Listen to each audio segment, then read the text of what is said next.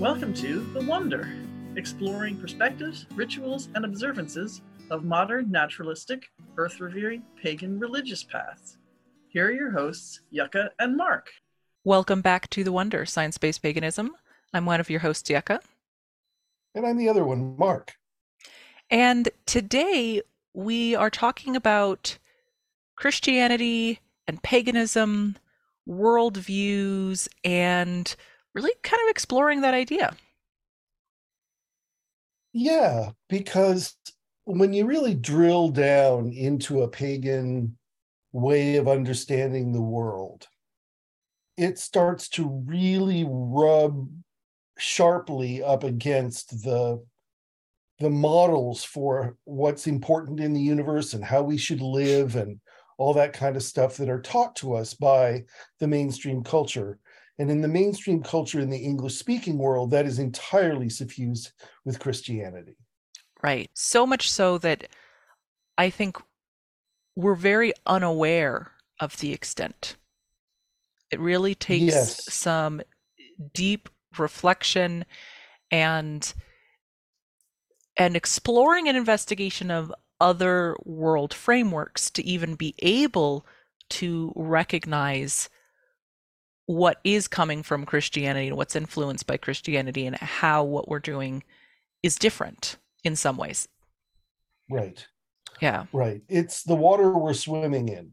Right. And so it becomes background to us. We don't notice that we're swimming, we don't notice that we're moving through air because air is around us all the time, right? So we don't pay very much attention to air unless it's moving at high speed or carrying water or something like that, or smoke or whatever. The temperature is a little bit off. Yeah. Right. So it's let's dive in and let's talk about what some of those kind of core Christian beliefs are. Not so much beliefs, but frameworks for how to live and what's important and those kinds of things. Moral frameworks. Well, I was doing a lot of reflecting on this throughout the week because we talked about last time, what are we going to talk about next week? And so we had a little bit of time to do some brainstorming. And what kept coming back for me is the relationship and role of authority. And I think that this is something that in our conversation today, we're sticking to Christianity, but I think this is something that is shared with other monotheistic religions in general, at least the ones that I've been exposed to. And the approach to there being a god or this deity who is the ultimate authority, who is something of a parent role, but parent in a very authoritative kind of way, I think is really central to a lot of the other topics that we're going to get into in terms of why you do good things versus why you do bad things, and how do you see what is good and what is bad and what your roles are. I think a lot of it really comes down to that relationship to authority. Yeah, I really agree with that. People talk about God the Father, right? It's this patriarchal idea of, first of all, male supremacy, which is sown pretty thoroughly throughout Christianity. But beyond that, it's this authority figure who hands down the law and you obey it. And if you don't obey it, then you get punished. Right. And they know best. They know better for you than you do for yourself. And you should do good. In this case, they know everything. Yes. Right. And so don't question it. Yeah, because they know everything. They're always right. They're not capable of making a mistake. All of those things are true. And that is a very powerful model, but to my mind, not a very realistic one. Even if you believe in the medieval philosophers would get themselves all twisted in knots about this. The theologians, can God create a stone that is too heavy for him to lift? These kinds of questions, because there are tons of paradoxes in the idea of something that is infinite knowledge, infinite strength, infinite power, infinite presence, omnipresent everywhere around us all the time, watching. Mm-hmm. There are just, kind of rational, logical problems with that. But it is a very powerful, compelling set of models, particularly if it's embraced by a society that is similarly constructed. So if you've got a society that's built with an authority at the top, like a king, Mm-hmm. and the king is always right, the king can do whatever he wants, everybody else is subject to the whims of the king, then having a religion where that's the same model works out pretty well for the king, right? And Right. for those that are close to the king. Well, and for the smaller kings underneath that king, right? Yes. You might not be the top king, but you get to be the Mm-hmm. king in your house if Right. you're the guy, Right. right? Or Yes. the The oldest son, you know.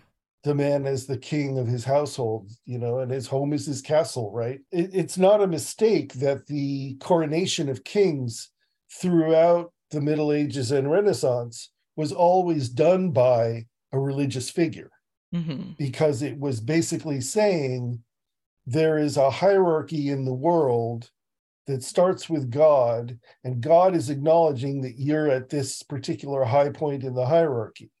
Right. And this is so deeply ingrained that it really takes us a moment to step back and think that it doesn't have to be that way. There doesn't Yes. have to be that hierarchy of power, but we take it for granted because it's even Right. in today's world where, there's a king in England, right? But it's Mm-hmm. not the same way it used to be.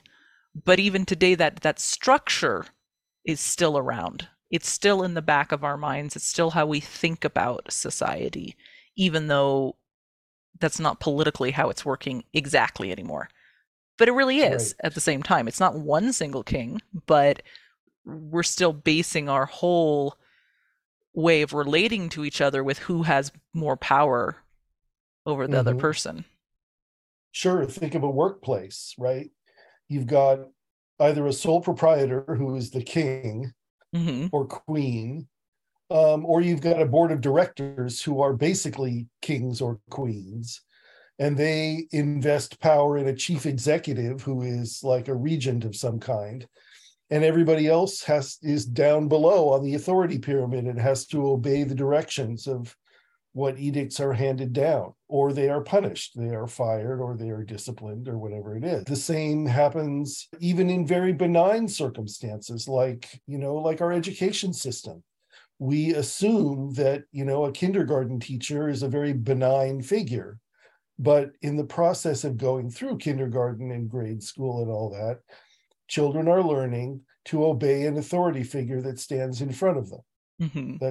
That's core to what they are learning about how they should relate in the world. Yeah. And that is the system that is school, right? Yes. Whether it's a Yeah. private school, whether it's a public or a religious school or whatever, that's the process of school.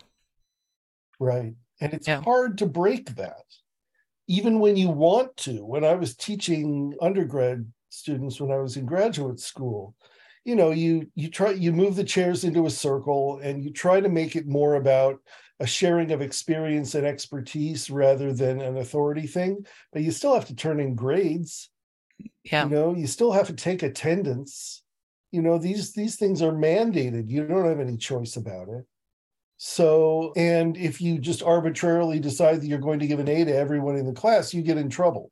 Right. They frown on that, right? Because the entire academic model is constructed around the validity of those A's, B's, C's, D's, and F's.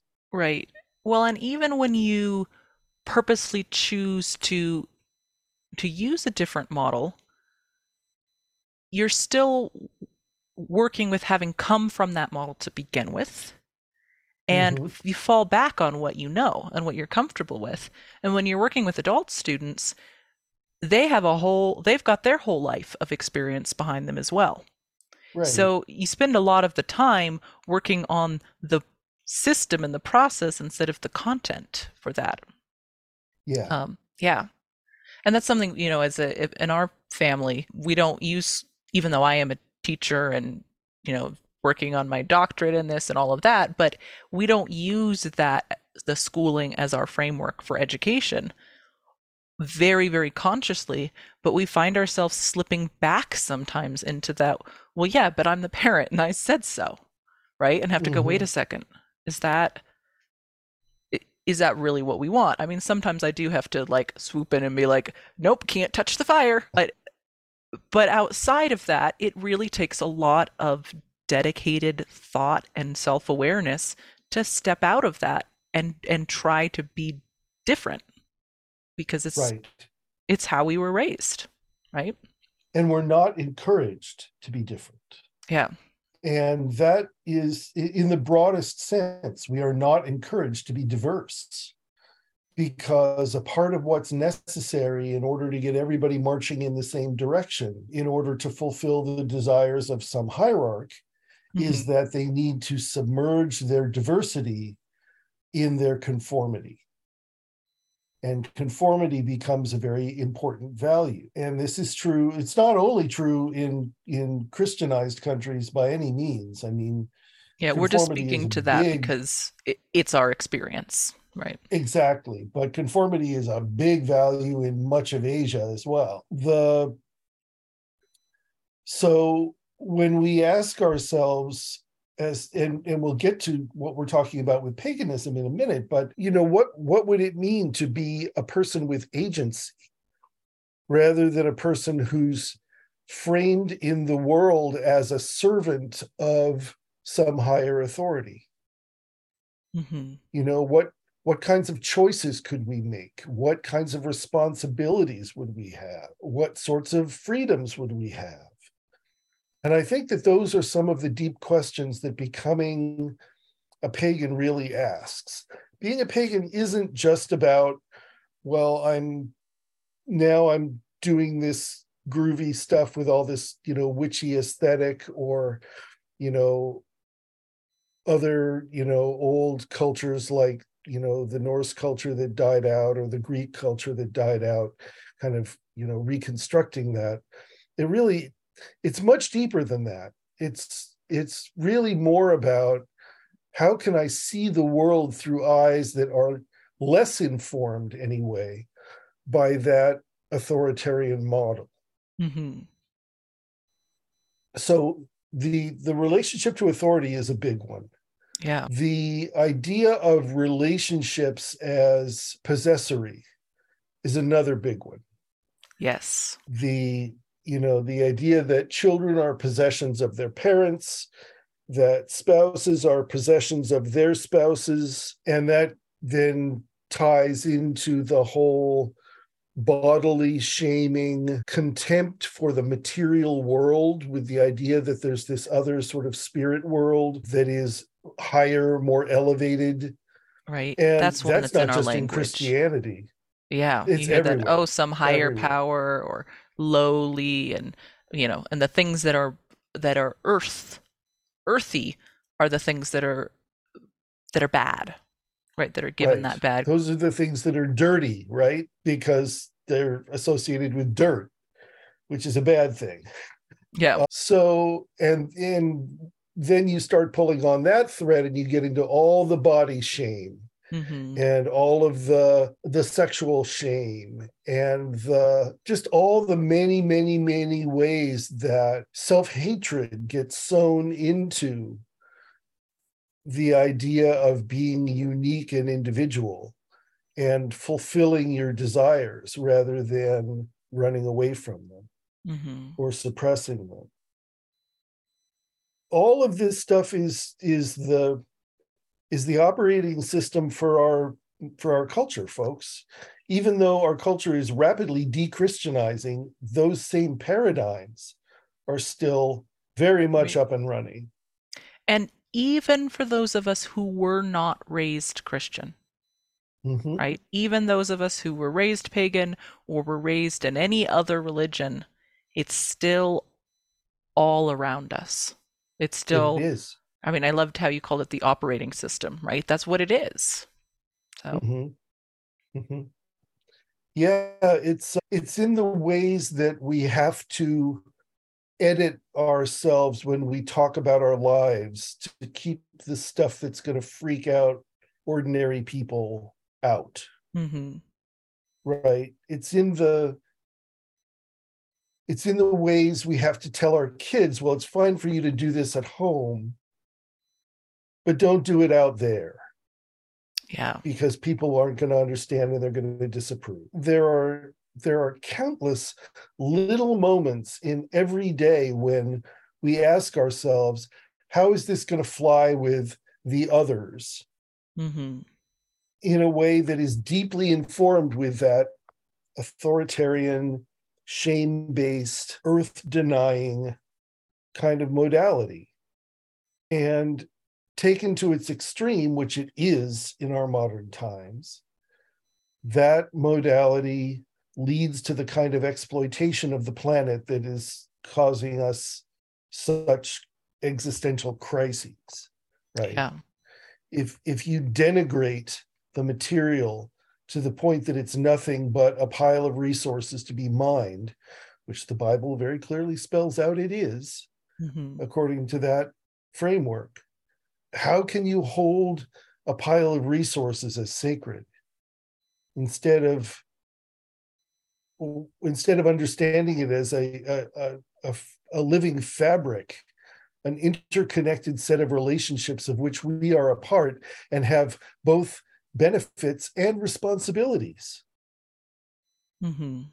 That's just such a different way of looking at the world, and it's not the one that drives our economic system, our political system, or our culture. Right. Now, there's definitely places in paganism, because we have to remember paganism is huge. It's a big Yeah. umbrella, right? And there's definitely places where some of the things we've been talking about have been brought in and are shared, right? There are some traditions in which the hierarchy and that structure is very important. And there are other traditions that are purposefully breaking away from that and not embracing that kind of framework or trying not to. So certainly when we Right. talk about paganism, we as always cannot speak for every pagan and every form of paganism, but are talking about the our experiences and our particular flavor of paganism. Right. Right. Well, and I think that to some degree that's a generational thing. I think that when modern neo-paganism really kind of started up again, which was in the 50s and 60s, I don't think many could really imagine a fully non-hierarchical way of organizing anything, Mm-hmm. and I'm sure that there are some, communes and intentional communities and so forth that were trying to do something else. But by and large, an average person, much less a retired English civil servant, would probably think, well, this is the way things should be organized. You should have things in tiers, and people go from one to another tier, and they get higher and higher in status Mm-hmm. and power. Well, because that's just how society works, right? Yeah, yeah. Yeah. So, but here we are, almost a third of the way through the 21st century, amazingly enough. And we're able to imagine now alternatives. For one thing, our ability to have conversations about something other than Christianity in a religious context, other than Abrahamic religions Mm-hmm. generally, other than in that context, has jumped markedly just in the last 20 or 30 years. Mm-hmm. And You you're know, speaking it, about it the broader community, not just paganism in this case, right? yes, Yeah. yes. I think more ideas about how we can relate with one another, relate to the world, relate to the cosmos are being bandied about now than were before. I mean, Bertrand Russell caused an absolute outrage when he published Why I Am Not a, which I believe was in the 1940s. Maybe a little earlier than that, not sure. That kind of thing just sort of disappears without a ripple these days. There's plenty of people writing stuff like that. Right. Yeah. Just it gets a shrug. Yeah. And Yeah. you and So, what other percentage of the yeah, population? you and a lot of other people. And so my big question to those folks is, well, what are you then? What are you going to do? Which is what atheopaganism was a stab at answering. I'm not just an atheist and I'm not just an earth reverer. How am I going to implement that? Right. So, And I think it's kind of like accents. Everybody's got something. You just don't notice it when everyone around you has the same as you. You only start to notice it when it's different than what you're hearing. Right. And I mean, these things continue to be a challenge as time rolls forward, even though the level of credulity in authority generally seems to be falling. There haven't been very many alternatives presented to that framework. And so people just tend to drop back into it because it's what they know. Right. So let's talk a little bit more about what aspects of paganism really fly in the face of that conventional paradigm. I mean, certainly the whole relationship to the body and sexuality are very, very different. Yeah. And that doesn't mean we're in about a free love, free for all, but we're about responsible relationships, however they work for you. Right. Well, and just the idea that pleasure is not bad. Right. Right. That just because something's pleasurable doesn't mean that it's a negative thing. Yeah. I think that's huge because that is a big underlying assumption that if it feels good, it must be bad for you somehow. Right. And we don't have that assumption, or we try not to have that assumption. Yes. That's better said, I think, because the truth is, we, the two of us and, the people in the English speaking world who are practicing pagans, we were still raised in our society.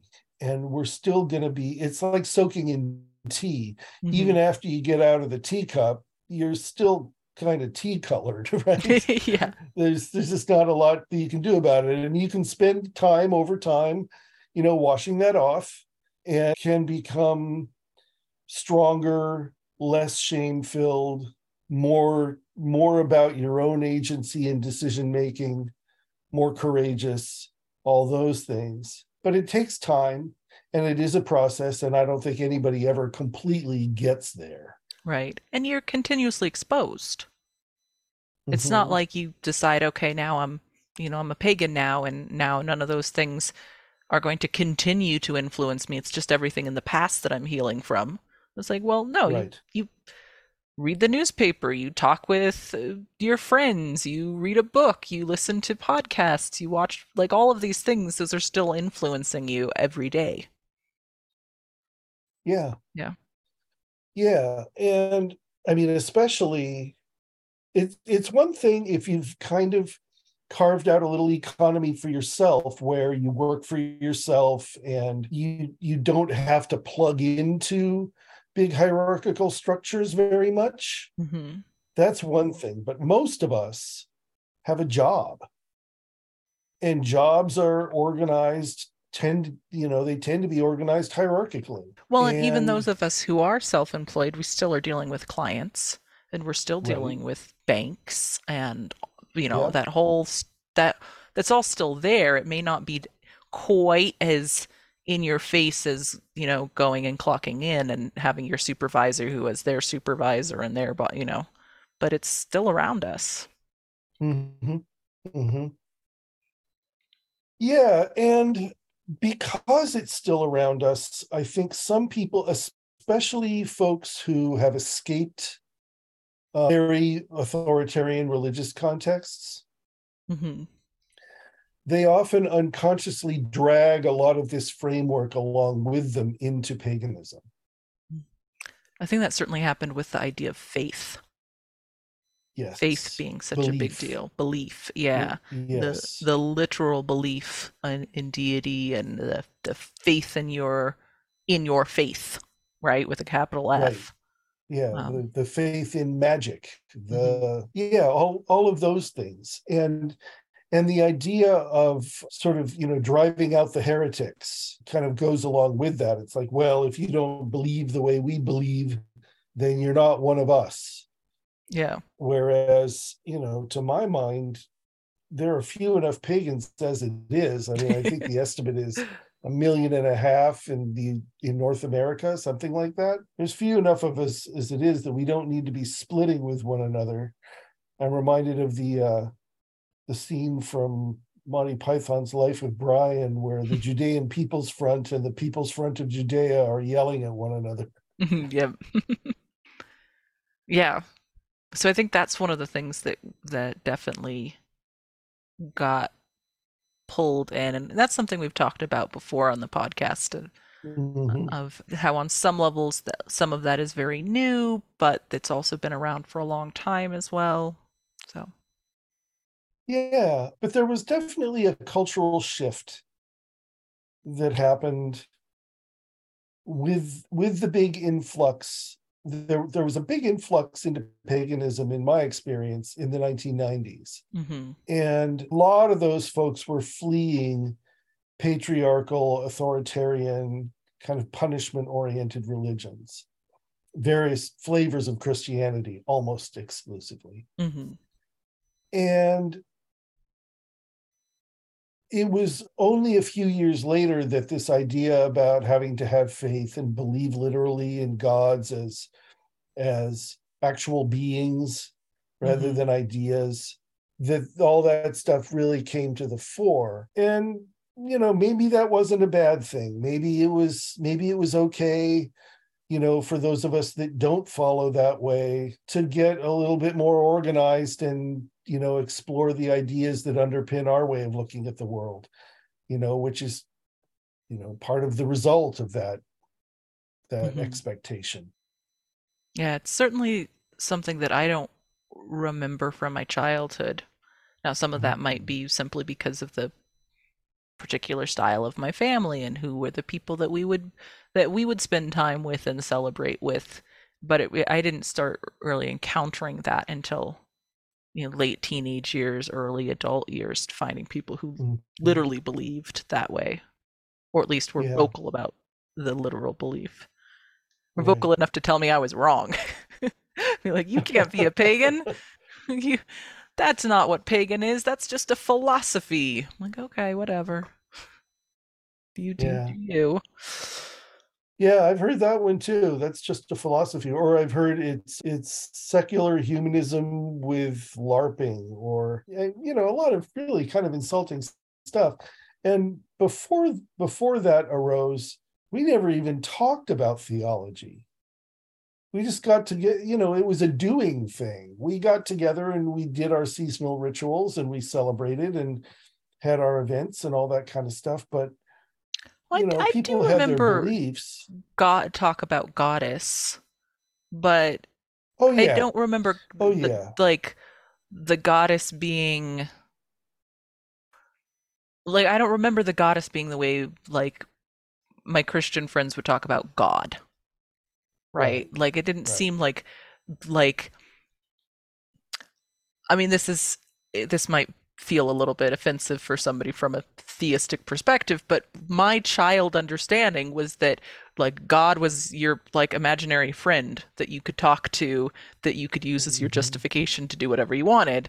It had never, like when I heard people talk about the goddess, it wasn't really like this person that was like your imaginary friend that you like prayed to and stuff. It was, I always kind of understood it as more they were talking about like the force of nature and life itself, and it was very more of like this kind of metaphorical thing. But again, that might have just been my personal the power experience. of femininity. I mean, the whole sacred feminine piece. And I know a lot of folks are still doing that kind of Wiccan god and goddess thing. But it seems to me that some of that, when it really arose in the 1980s, it was really kind of a product of its time. Third wave feminism was just starting to break.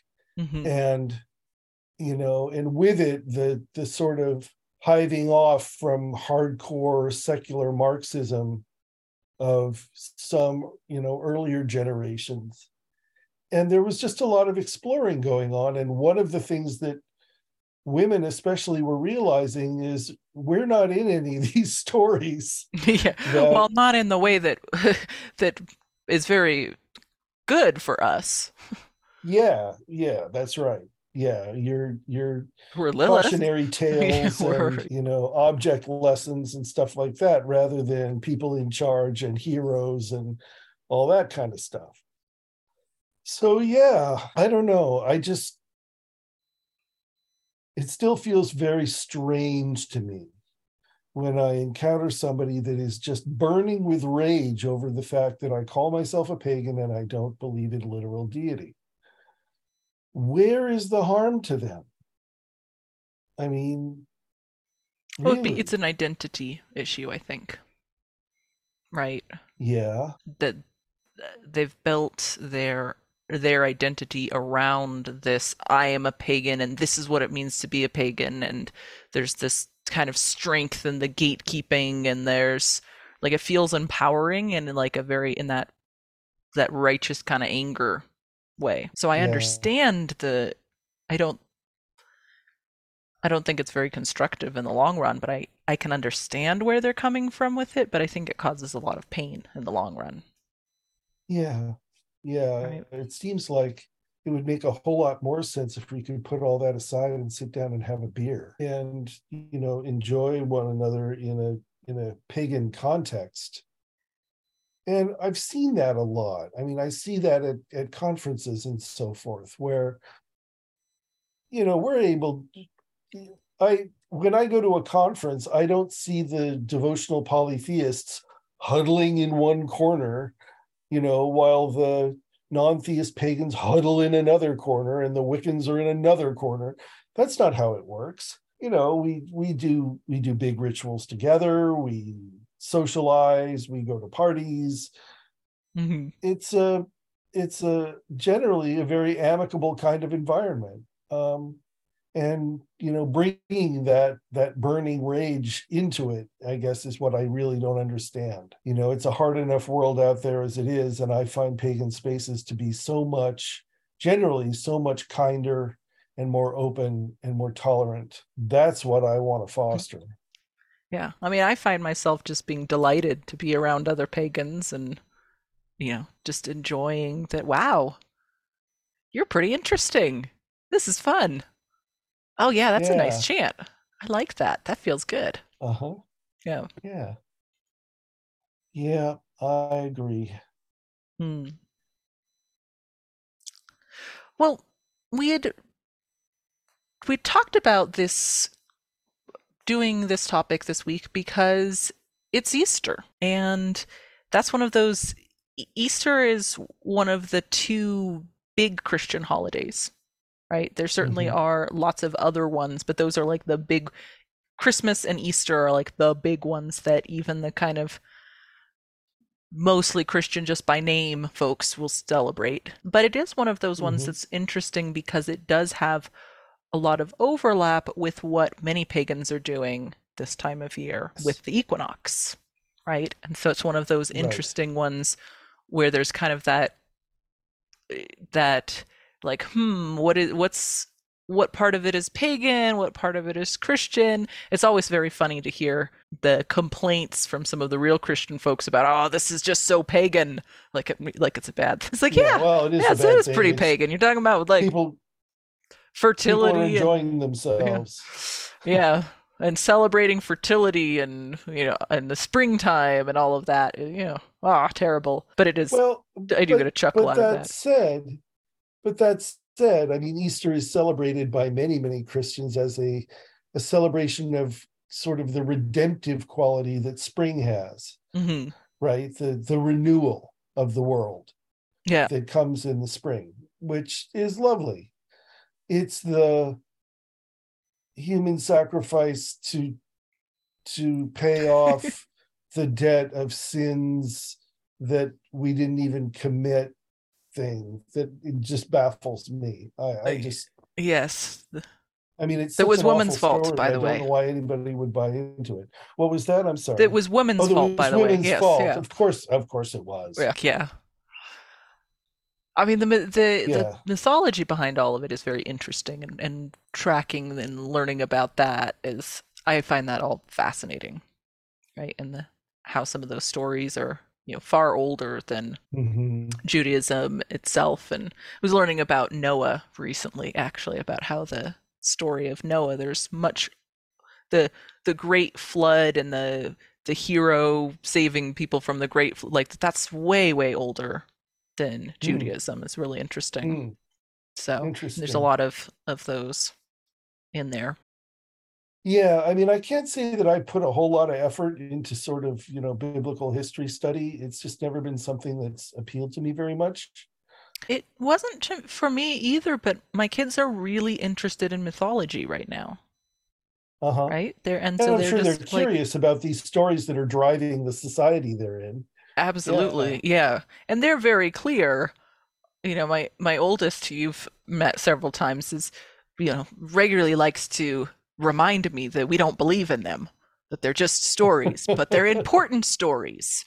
That's what she says. They're Yes. stories, but they're important stories. And so, they're just reading up all the mythology books that we can get right now. And it's really interesting because they'll notice connections between, well, this story we're reading about in the Norse mythology, that's kind of like the story that sort of like the one in the Egyptian or the Greek mythology, and it's really interesting to see them tying together.